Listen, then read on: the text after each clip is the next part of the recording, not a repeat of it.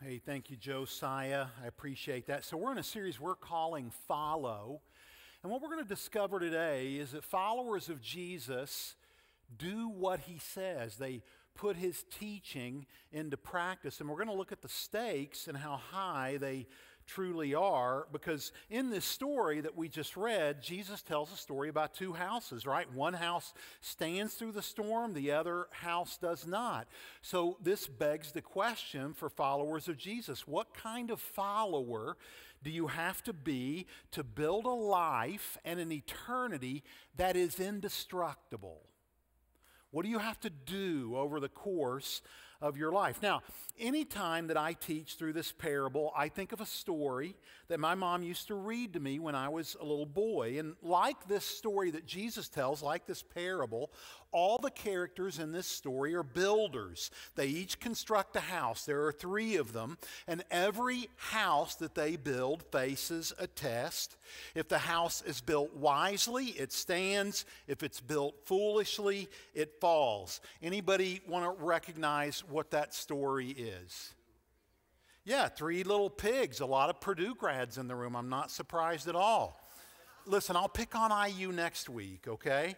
So in that story, every pig builds a house, and every house faces a storm in the form of a wolf.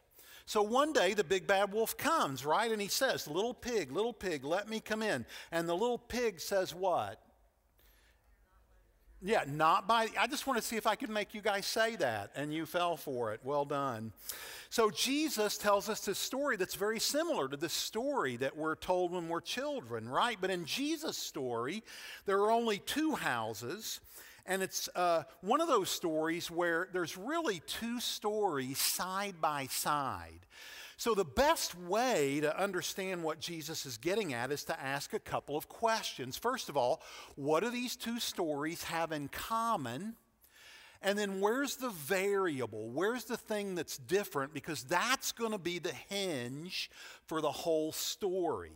So what we find these stories have in common is that you have two people and they both build a house. That detail does not vary. It's not optional. And this is important to understand because we're all house builders, every single one of us in this room. So to understand what Jesus is getting at, if you would replace the word house with the word life or the word soul. So in other words, we're all building a life, and we're all tending to a soul in one form or another. Now, we don't talk a lot about the word soul in our culture because we're a culture that's very fixed on the here and on the now, but it's a vitally important word because your soul is that part of you that is going to go on after your body fails. It is that part of you that is eternal. And make no mistake about it, at some point, all of our bodies will fail. We might even call that moment the final storm that any of us will have to face. And the materials that you build your life with are the choices that you make every single day. And according to Jesus, in this story, these choices can either be wise or they can be foolish. So there's a wise builder and a foolish builder. And every day we're building our lives based on the choices that we make, good or bad, deliberately or casually, with wise choices and with foolish choices. And what's so fascinating to me is that this isn't a moral issue. Jesus isn't saying, hey, it's a moral issue to follow me. He's saying, look, if someone follows me and does what I say, they're wise, they're savvy, they're smart, they get it. On the other hand, if people refuse to listen to me, refuse to obey my teaching, they're foolish. They're trying to build their lives on shifting sand. So I wonder, how many of you here have ever made a foolish choice? Now, don't raise your hand yet, because I want to run through a few categories first just to jog your memory. So if you've ever made a commitment that you wish you hadn't, if you've ever said something that you'd like to have back or that you needed to apologize for, if you've ever dated or even married someone that you wish you hadn't, if you've ever made an impulsive buy that you came to regret, if you've ever made a decision that led to unpleasant or even terrible consequences, or maybe you started something that you wish you hadn't, or maybe you started something that you wish you'd finished. So now I'll ask you, how many of you have ever done or said something foolish? Now listen, if your hand's not up, denial's not just a river in Egypt, right? Listen, the reason I say this is because here we got to know this. Foolishness is in all of us. We all do and say foolish things from time to time. And it's so important to know this because we can be wise or foolish as we build our lives, build our houses, and these choices, especially the foolish ones, matter a lot, especially when the storm comes. Now, Paul, the Apostle Paul, actually uses the same analogy that Jesus is talking about here in Matthew 7, the analogy of Jesus or obedience to Jesus as the foundation. And he says this in 1 Corinthians 3, you need to get that. Somebody needs to get that. I'm just kidding. Don't get that.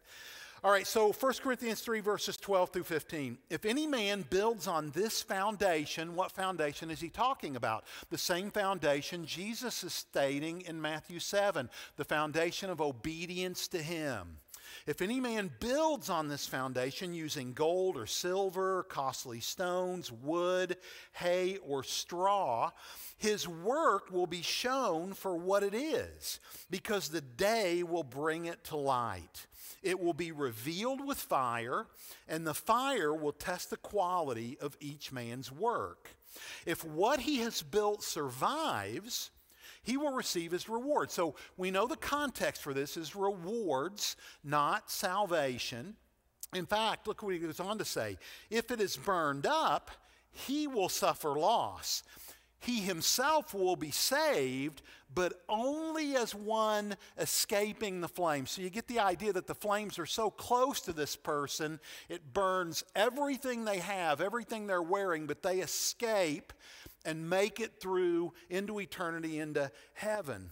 And remember that in this story, it's important to understand that this is a passage talking about we're going to be scrutinized for the things that we do, the choices that we make, the things that we say, the things that we don't say.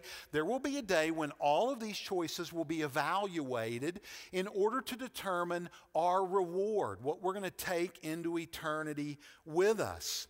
And remember that in this story Jesus tells, both the wise builder and the foolish builder build houses.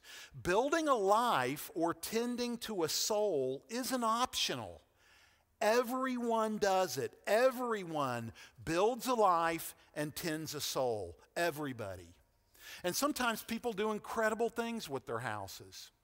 So how many of you have ever been to the Biltmore Estate in Asheville, North Carolina? I want to talk a little bit about the Biltmore Estate. It was built by George Vanderbilt over a 6-year period from 1889 to 1895.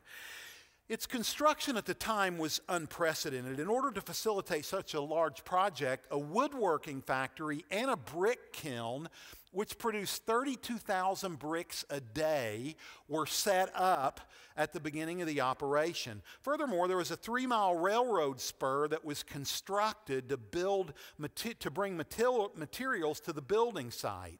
Construction on the main house that lasted 6 years required 1,000 laborers and 6,000 stone masons. It's just incredible.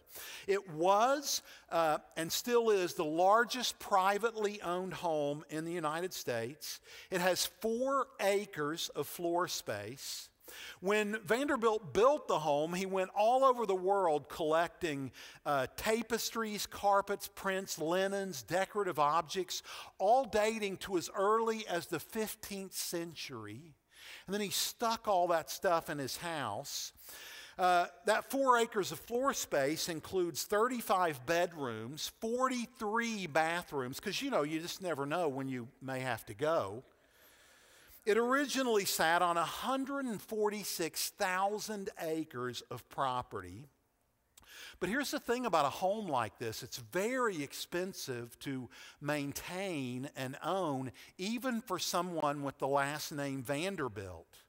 So stressed by the congressional passage of the income tax and the expensive maintenance costs of the estate, Vanderbilt had to agreed to sell off 87,000 acres to the federal government, but he would not live to complete that sale.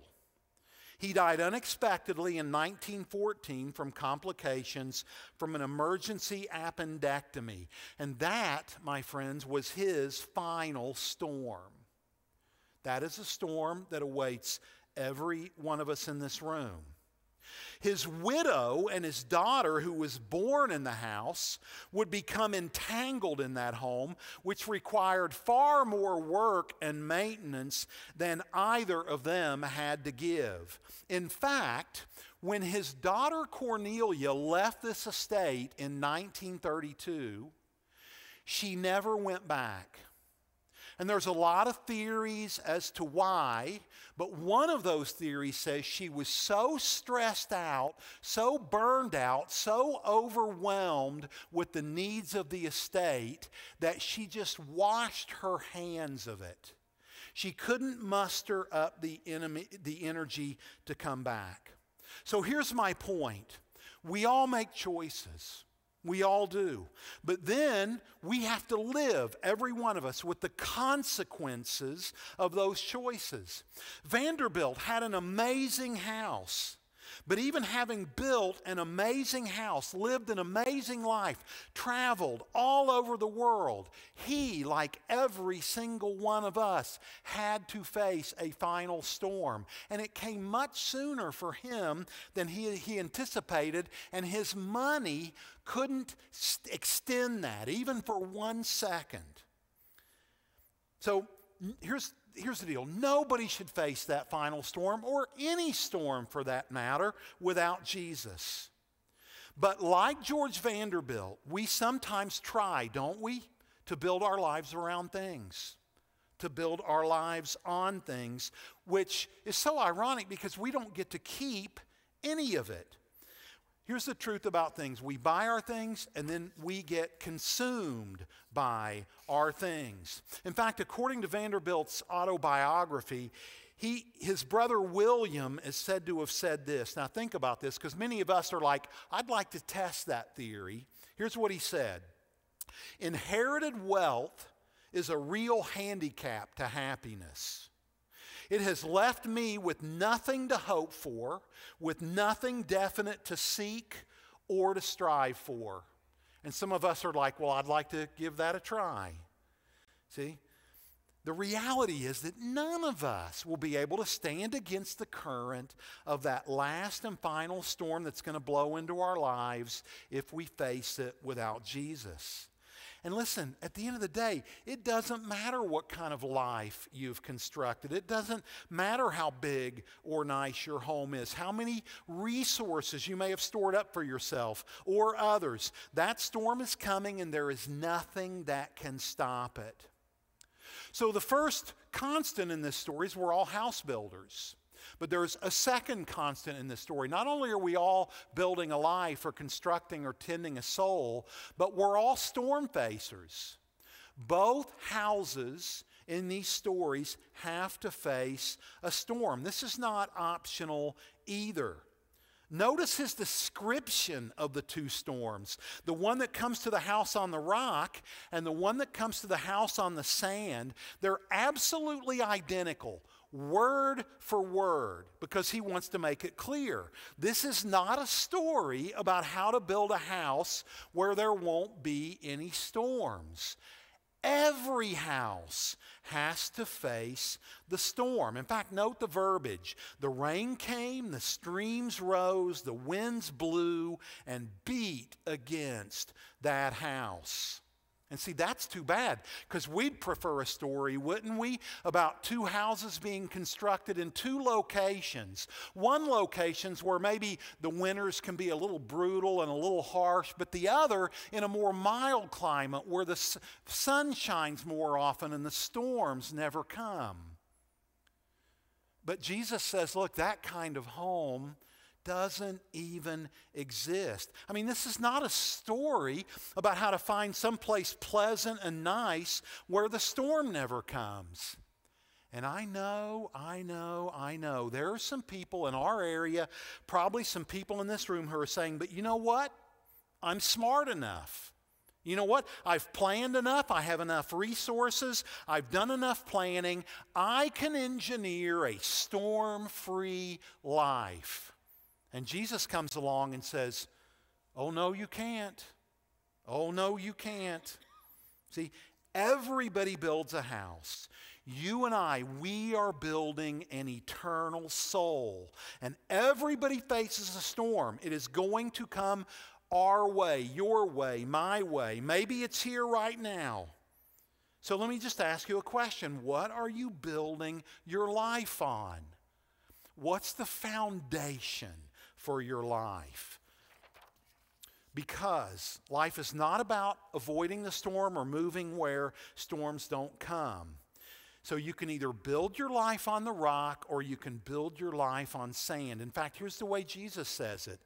Anybody who builds their life on what I say, whoever hears these words of mine and puts them into practice, is like the wise man who builds his house on the rock.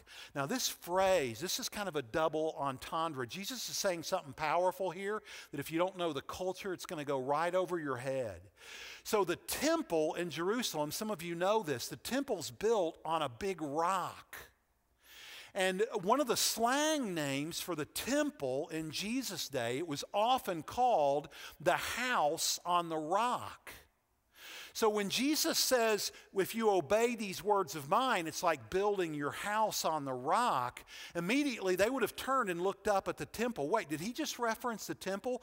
Wait a minute, did he just kind of indicate that he's greater than the temple? Did he just say that this community of followers that are going to follow him as they obey his teaching, they're going to be the new house on the rock? I mean, is Jesus saying he's greater than the sacrificial system? And the answer to all those questions was yes, that was exactly what Jesus was saying and exactly what Jesus was doing. And he was saying, I am greater than the sacrificial system because I'm going to be the final sacrifice. I'm going to be the last sacrifice. Now listen, every one of us here builds our life on something or someone. You have to make somebody your authority.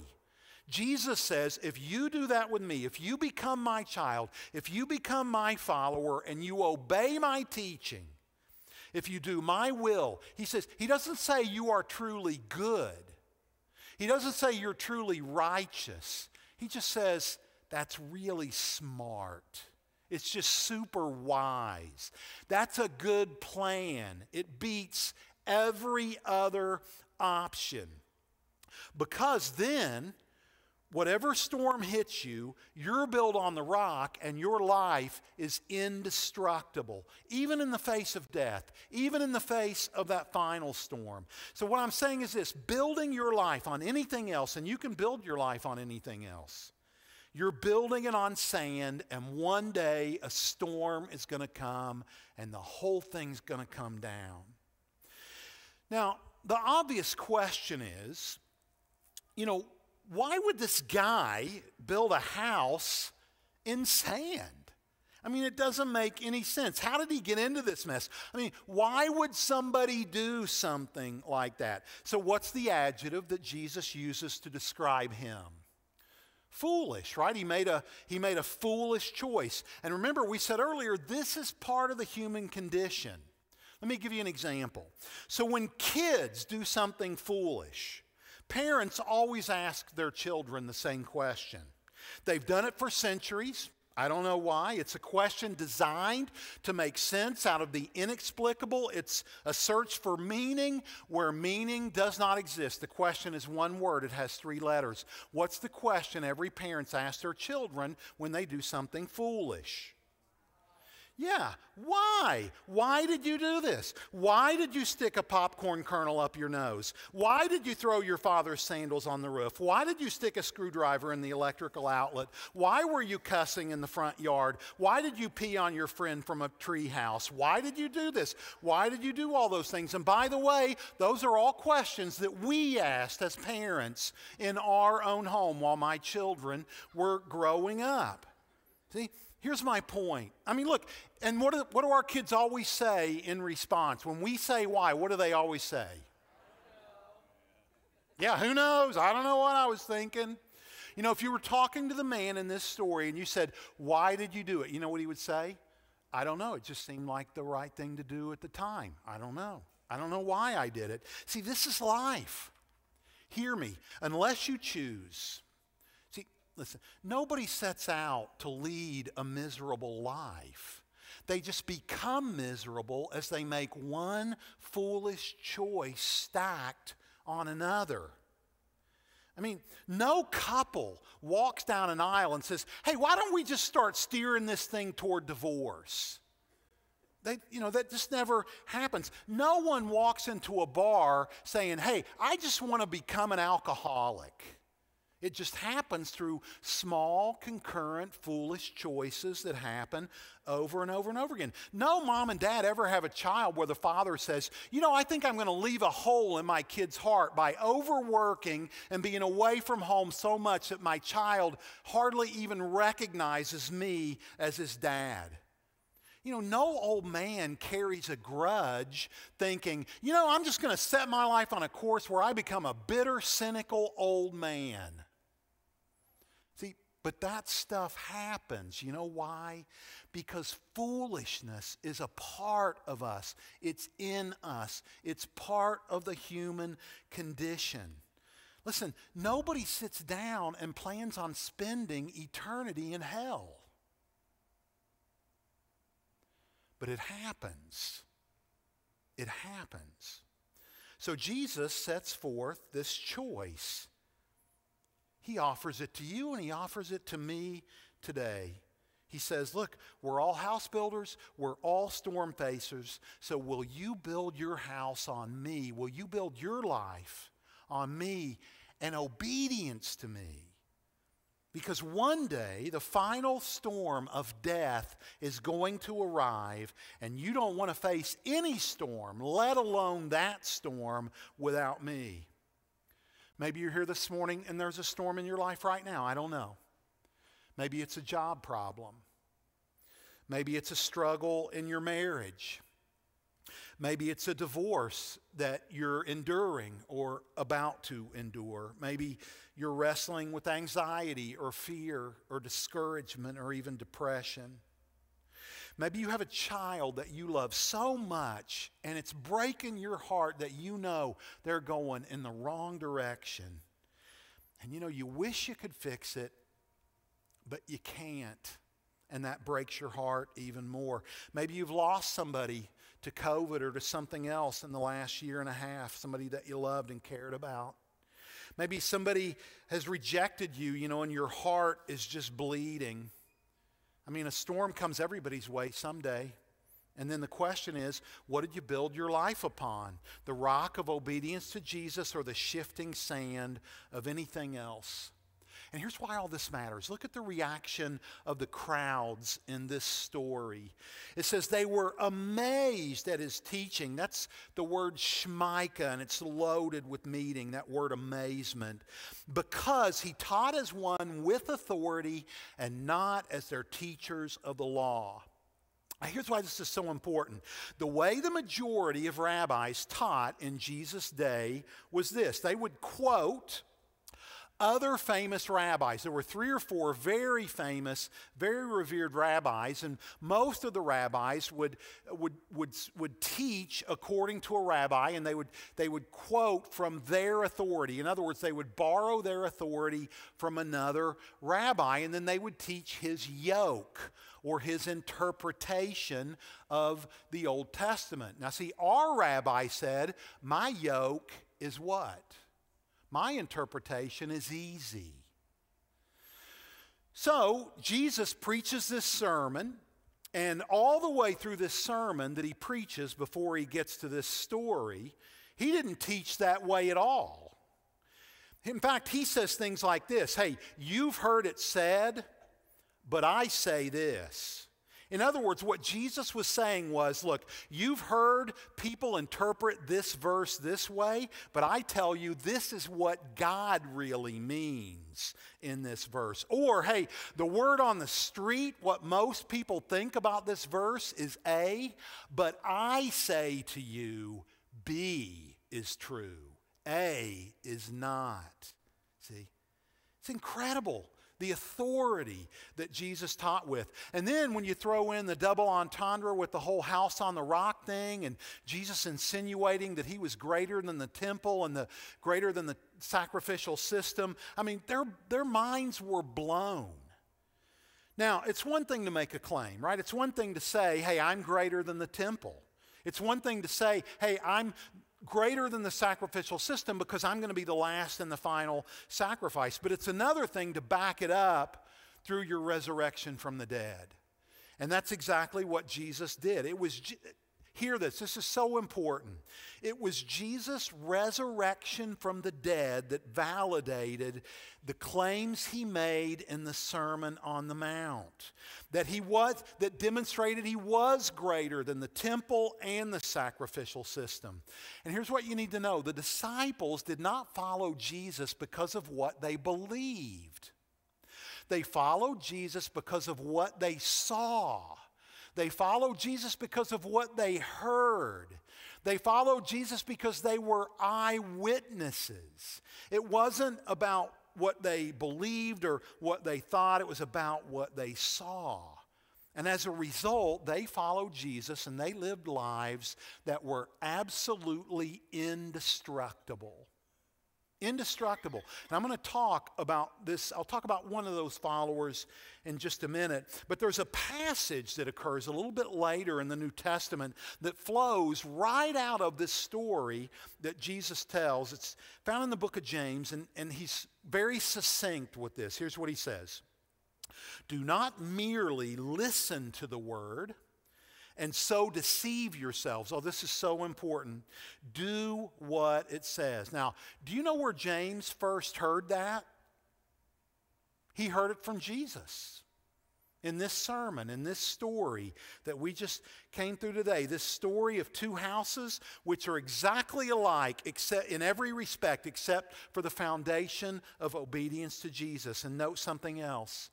James says you can hear a sermon and be deceived. What does that even mean? He says, what he's saying is this: it's possible for someone to think that because they heard a dynamic message that they're somehow better Christians for it. That it's easy to think that they're more spiritual than they really are.